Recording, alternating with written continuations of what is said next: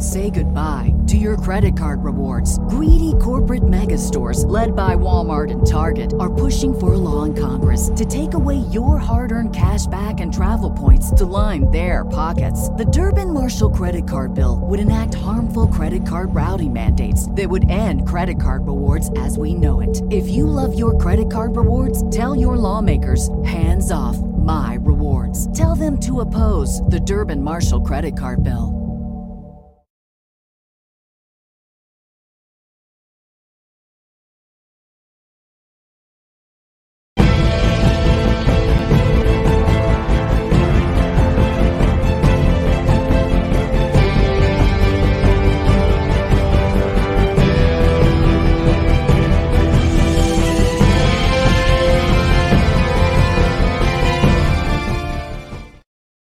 Welcome back to the Foreign Desk. I'm Lisa Daftari with a special edition of our podcast today.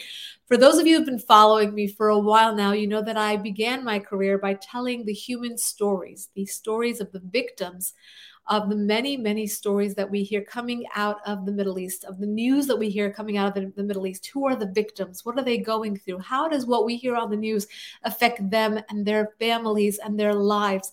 Particularly focusing on the Middle East and particularly focusing on the country that my parents came from, Iran, when, we've been following, obviously, all of the news that's been going on, especially in the last year since the Mahsa Amini protests, focusing on the young people who have gone out onto the streets risking their lives, talking about their stories, talking about the victims, putting names with faces, with stories, and talking about all of their experiences. Today, we have the honor of having one of the victims of Iran's regime, who now lives in New York, who is a very successful filmmaker and activist, join us to tell us her story. I want to welcome to the show Azadeh Nickzadeh. She's a writer, a director, a producer, women's rights activist, and she's dedicated to shedding light to all of these different topics that I mentioned, but she does it articulately. She does it through beautiful film. She's a talented storyteller. She raises awareness. She fosters global solidarity, and she has had the opportunity to tell her story and to show her films at the UN, at the International Religious Freedom Summit, and of course at the Museum of Tolerance in Los Angeles. She's drawn to these stories that are centered around social issues and human rights and women's empowerment, and she is the founder of Burnt Generation Studios. Her body of work includes a series of award-winning short films. Some of these I had the pleasure of seeing at the UN. That's where I met Azadeh. They're beautiful. They tell a much bigger story in a very, very short film. And I'll give you just the name of a few of them. The girl sitting here, Vida and X. And she has also had some feature documentaries called Safe Sets, The Left Bank, and The Credible Fear. I like to give these titles out for whoever wants to pursue and watch. And I know that after hearing her story, you will definitely be more drawn and more curious about her work. Welcome to the show, Azadeh. Thank you, Lisa. Thank you for having me and the opportunity to talk to you and to your audience. I obviously met you in New York. We both had films that were shown at the UN, on the sideline of the UN General Assembly. Of course, some ugly things going on at the UN, but of course, in our gathering, it was a celebration of women, life, freedom, Zan Zendegi Azadi movement. And in speaking to you afterwards, when we both got home and we kind of had a few weeks to kind of let it all sink in, we had a really nice phone conversation when you were telling me about the different things you're working on. At the very end, you said something so beautiful, and that kind of kept reverberating in my head. And I thought, my God, she has to tell her story to a larger audience. And that's why I'm so glad that you're here today. And I remember you telling me how you grew up in fear.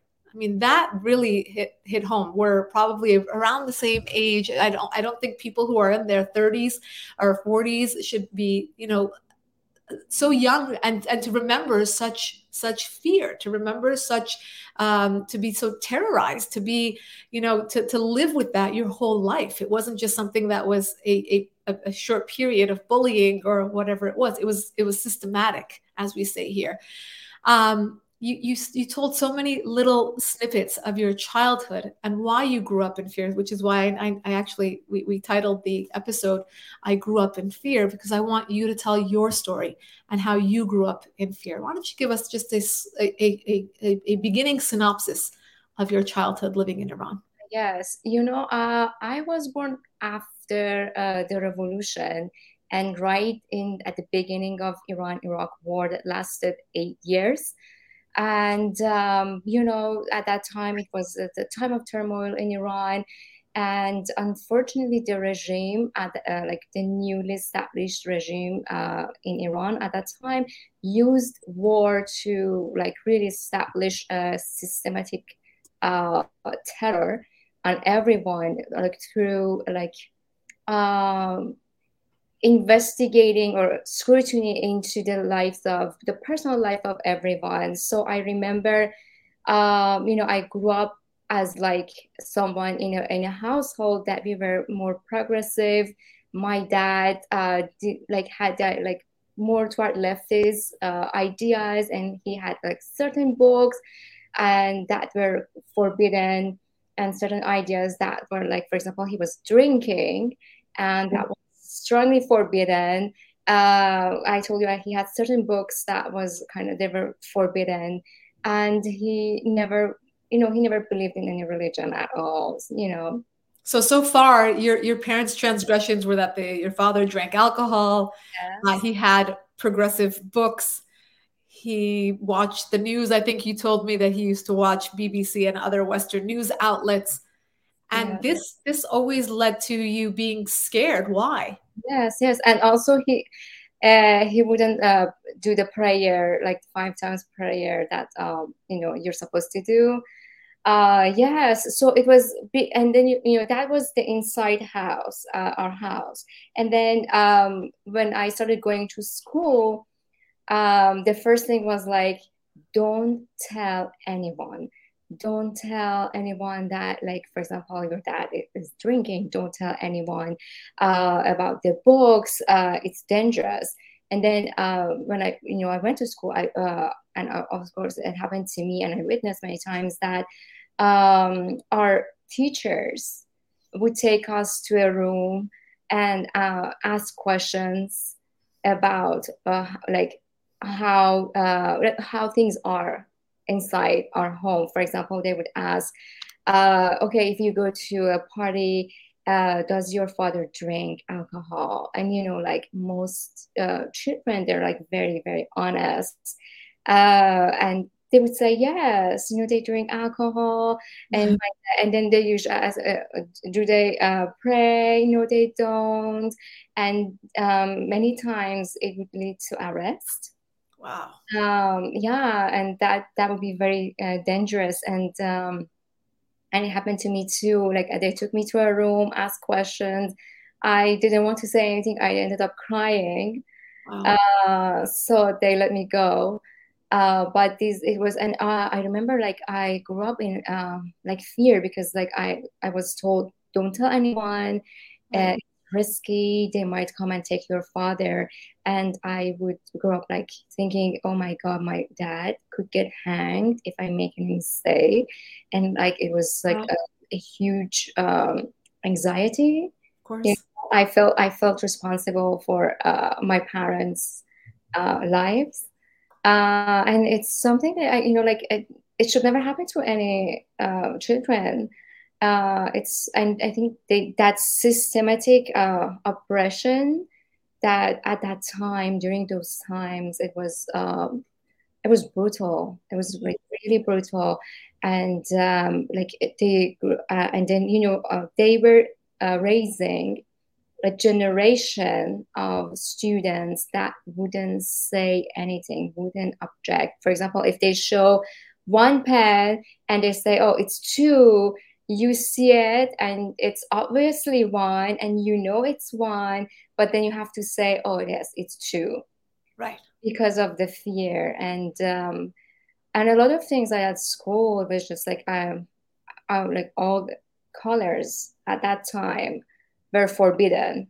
Yeah. Tell me about this. You talked about you had a pair of shoes that made you very nervous.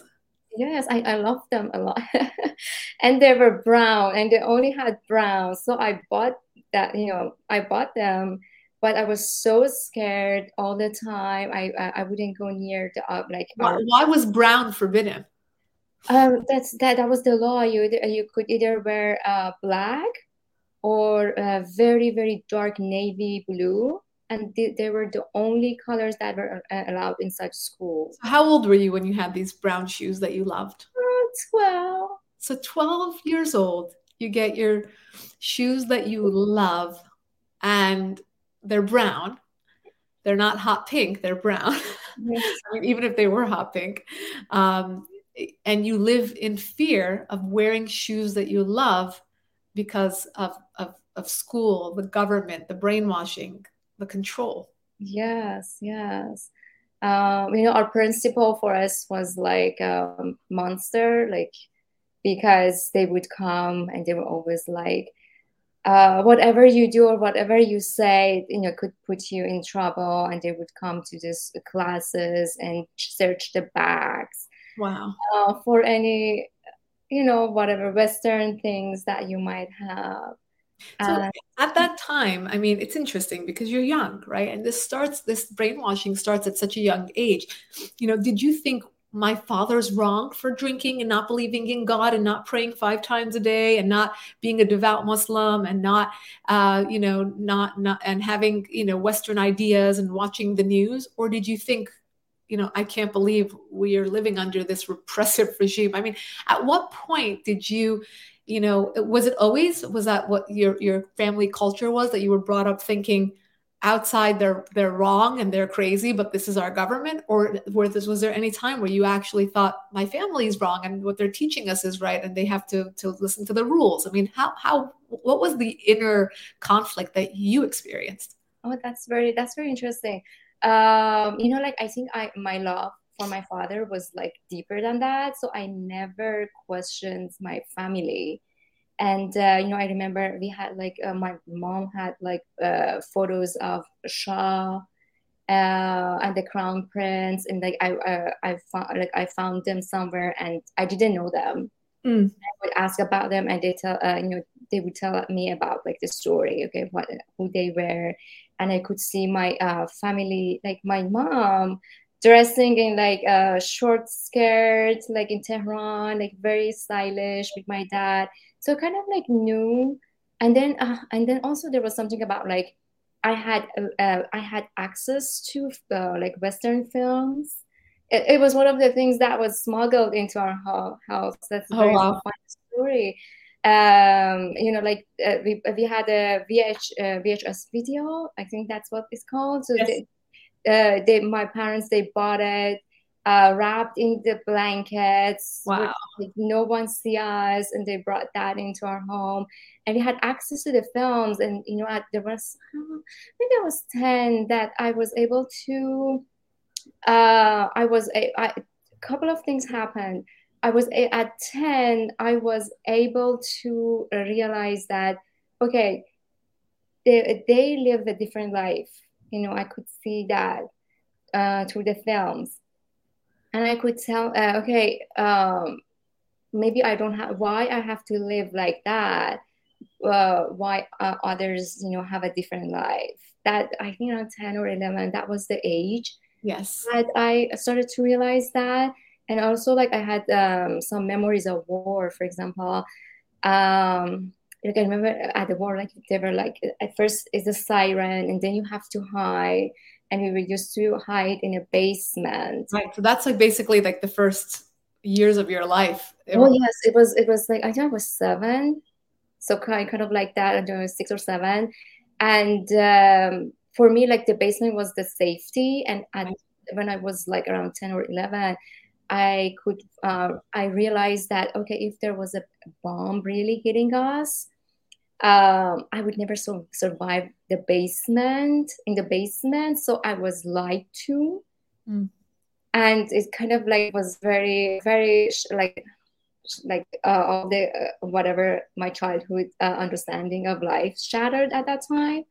because I knew that I would have been killed. It didn't make me happy. It actually made me very depressed and sad Oh, yeah. as a child. Yeah, because I felt like I was lied to. Right.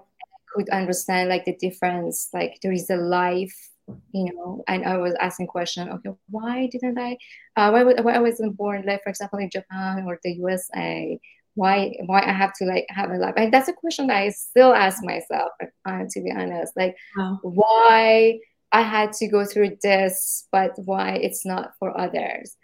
It's still like hanging there for me. It's still hanging for the current generation also. It's interesting because so much of what you say is parallel to, I didn't grow up in fear by any means. I obviously am the daughter of Iranian immigrants, and I grew up and I was born and raised in the United States, but also growing up with parents' stories and seeing pictures of my parents under the Shah's reign, and thinking, wow, why did it have to be this way, and why did I have to grow up in the United States? Not that I would want to live under the regime in Iran, but I would have loved to live under Iran that is free, because that's my culture, right? So it's funny because I think a lot of people always ask, why is your name Lisa if you're such a proud Iranian? And very similar to yourself, I was born, in that time when, it was after the Iran hostage crisis, and nobody liked, Iranians here in the United States. It wasn't a positive thing to be Iranian. So, what's a popular American name growing up on the East Coast? Lisa. We'll name her Lisa. So that's how I got my name. And this phone nostalgia, not to compare it to all the horrific stories that you're telling.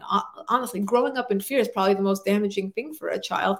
But I'm also glad to turn it into a positive thing, how your parents have the foresight to educate you about a world that existed beyond Iran, right? To see these videos, and how much of your life and career was shaped by those videos. At what point did you decide that it was through storytelling, through video, through film, that you wanted to do this activism work, to tell the world the stories that you carry? I think around 17 or 18. It was the time that it was Saddam Hussein. They were like hunting Saddam Hussein in Iraq, and like he imposed war on us, and I grew up hating him. So I kind of like, I wrote a letter to him that I forgive you, like really, instead of being happy for his like whatever was happening to him, I felt sad for him, I had pity for him, and I wrote a letter like kind of like saying, oh, I forgive you. And then I had this French friend that read it and sent it to everyone, and everyone like all his friends, they were moved, and they told me like, oh yeah, we like to help you. And that was the moment that I realized like I needed, I can tell my stories, and I always knew that I don't necessarily wanted to be a writer, but it took me a while to discover that it's through filmmaking. And like I was able to go to a kind of so-called film school in Iran. In my city, I'm from Shiraz, so it's not the capital city. It's a city in southwest of Iran. So at that time, everything was very limited, and we had to make films. And again, in that, like, I was more kind of modern filmmaker, and in Iran, like, filmmaking is such a taboo risk. I mean, it's a risk, right? Because right. Because like you have to go through censorship, and the censorship at that time was easier because they didn't have access to technology. Right. So there was way for us to kind of get permits and make something work around it, right? Yes.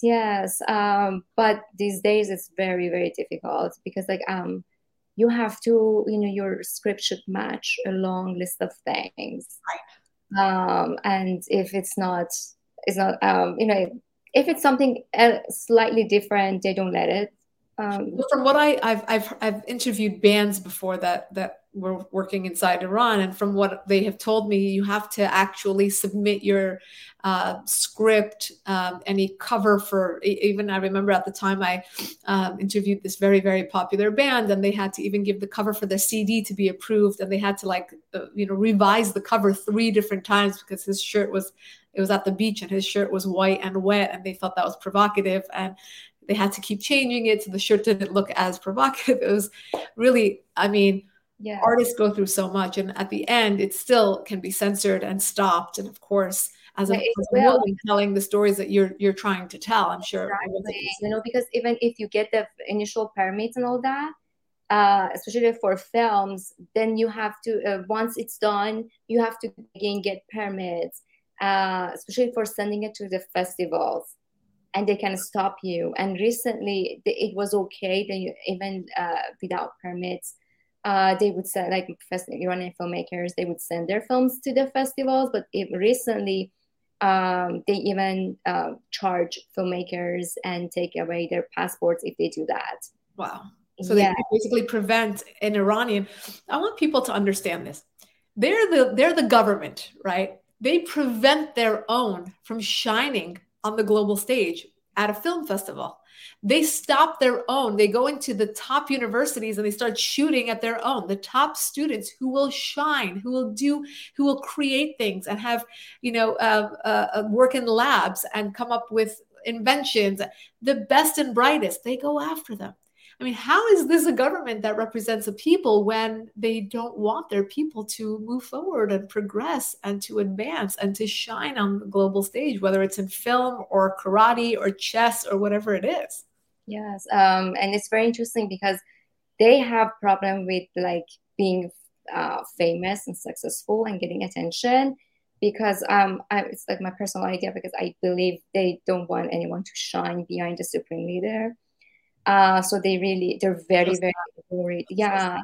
And it was also a problem for me for a very, very long time to speak up, to put myself out there, to be success could be dangerous. I want to talk to you a bit, because we have a little bit of time, about what's going on in Iran right now. I mean, I'm sure it must be hard, because on the one hand, I'm sure you're happy to be away from it. But on the other hand, I'm sure it's difficult to watch our fellow Iranians going through what they're going through. I mean, what kind of feeling do you have watching what's going on in Iran right now over the last year since the massive protests? More recently, just a couple of days ago, we had another 16-year-old who was beaten because of her hijab. I mean, you would think they've learned their lesson, but they've only gotten more emboldened to do more and more of this, to crack down more, to kill more innocent protesters. What's your own personal feeling? And then I want to also ask you, what is it that you think the American audience is missing from the way that you're experiencing and watching what's currently going on in Iran? Yes, that's a very beautiful question. I've never been so hopeful about the future and democracy in Iran, because I think it's a movement or kind of revolution that started, and it's at the beginning, and it's like it's an energy, like people erupt, and then now it's a turn for the government to push back, and then again they press that so bad again, it kind of erupts, and it's going to continue for a few years until we see success. And it's very important that everyone, especially as you said, American audiences, they know that the fight is not over. It's happening and it will take time. And what we need to do is just keep that at the center of attention and keep talking about it, and kind of know about the situation in Iran and holding them responsible. And one thing that I would say, I, as an American, an American citizen can do to help women and not only women, the Iranian people in general, is that voting for people that would consider that, that they consider about the situation in Iran, and they want to hold the Iranian regime responsible. Right. Yeah, and we talk about this all the time on the show, because it seems when you say something like that, it seems very micro to a lot of American voters who obviously care about the economy, and they care about security, and they care about jobs and things like that, which are very important. But what we've done time and time again is to draw the lines as to how many global issues would be solved if we solve the problem of the Iran regime. It's not just the people of Iran. Of course, we were talking about human rights, and we all care about human rights. And we should talk about human rights. I mean, where are the women's activists on this issue? Where are the gay activists? Where are the activists who care about freedom of religion, freedom of press, freedom of, protest, all of that. But at the same time, we care about, so many other issues.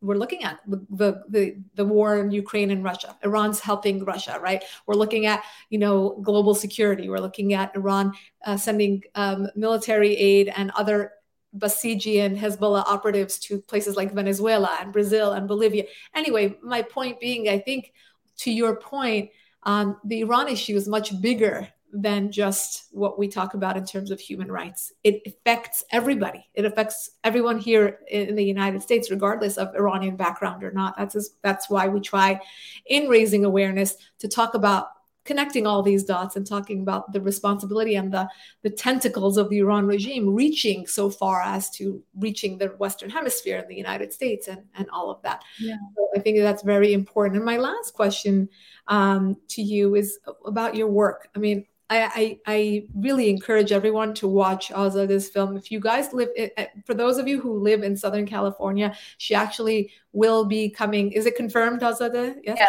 She will be coming to a Women, Life, Freedom, Zan Zindagi Azadi event that I will also be speaking at November 28th in West Hollywood. And she will be showing one of her films there. Her films are so incredibly beautiful. This is promoted by Women's Voices Now, as well as Empower Women Media, two amazing groups that have been really pushing and keeping in the spotlight the plight of Iranian women and sharing it everywhere. But also these films, they're subtle, they're powerful, they're beautifully done. I got to see one that's called, I think, Temporary Marriage. Is that the title? The Girl Sitting Here. The Girl Sitting Here is the title. Okay. Song, yeah. It's beautiful. Will you be showing that in West Hollywood? Yes. Okay. It's beautiful. I encourage you all to attend. I will share more information about that event on my social and underneath the post for the podcast as well. Azade, tell us, briefly about your own your own personal work and connection with raising awareness about this. I mean, how do you hope from here on out to use your voice, to use your platform, and to use the very unique perspective that you have, both as a victim and a champion? I mean, you are obviously a victim growing up in fear, experiencing this regime firsthand, experiencing, suppression and repression of every kind. It doesn't have to be this specific regime. There are so many different kinds of repression. How do you hope to couple this together as now somebody who's a celebrated filmmaker, using your talent to tell these stories? Yes, I really want to. I'm working on a couple of projects right now because like most of my projects come from real events, real characters. And what I can do both for myself and all the people that like somehow went through this is just to tell the story and rewrite the history for them through my films and give them power and kind of like create heroes. And I have a couple of projects I'm working on that exactly do the same thing. They rewrite the history, and at the same time, they will also, based on real events that are kind of forgotten and censored, and tell this, like, bring that into to the light. And hopefully hold all those, people that committed the crimes responsible for their actions. And I think like conscious filmmaking and speaking out is something that I can do to help, not only myself, but everyone else. Yeah. That's beautiful. I actually, as you were saying that, I thought, well, you created from yourself a victim into a heroine, and now you're doing that in your narratives as well. So it's a beautiful journey that you've had, and a beautiful one that you will share with the rest of the world through your films. I thank Shirin Tabor of Empower Women Media for bringing us together, because this has been wonderful. It's been wonderful getting to know you and your story, and I look forward to speaking at that event with you on November 28th. And I thank you for being here. For the rest of you who'd like to see some of Azade's work, I will link to her social media platforms. If you'd like to subscribe to our weekly podcast, go to youtube.com/Lisa Daftari. If you'd like to subscribe to our daily email, go to foreigndesknews.com and you can sign up there. See you all next week.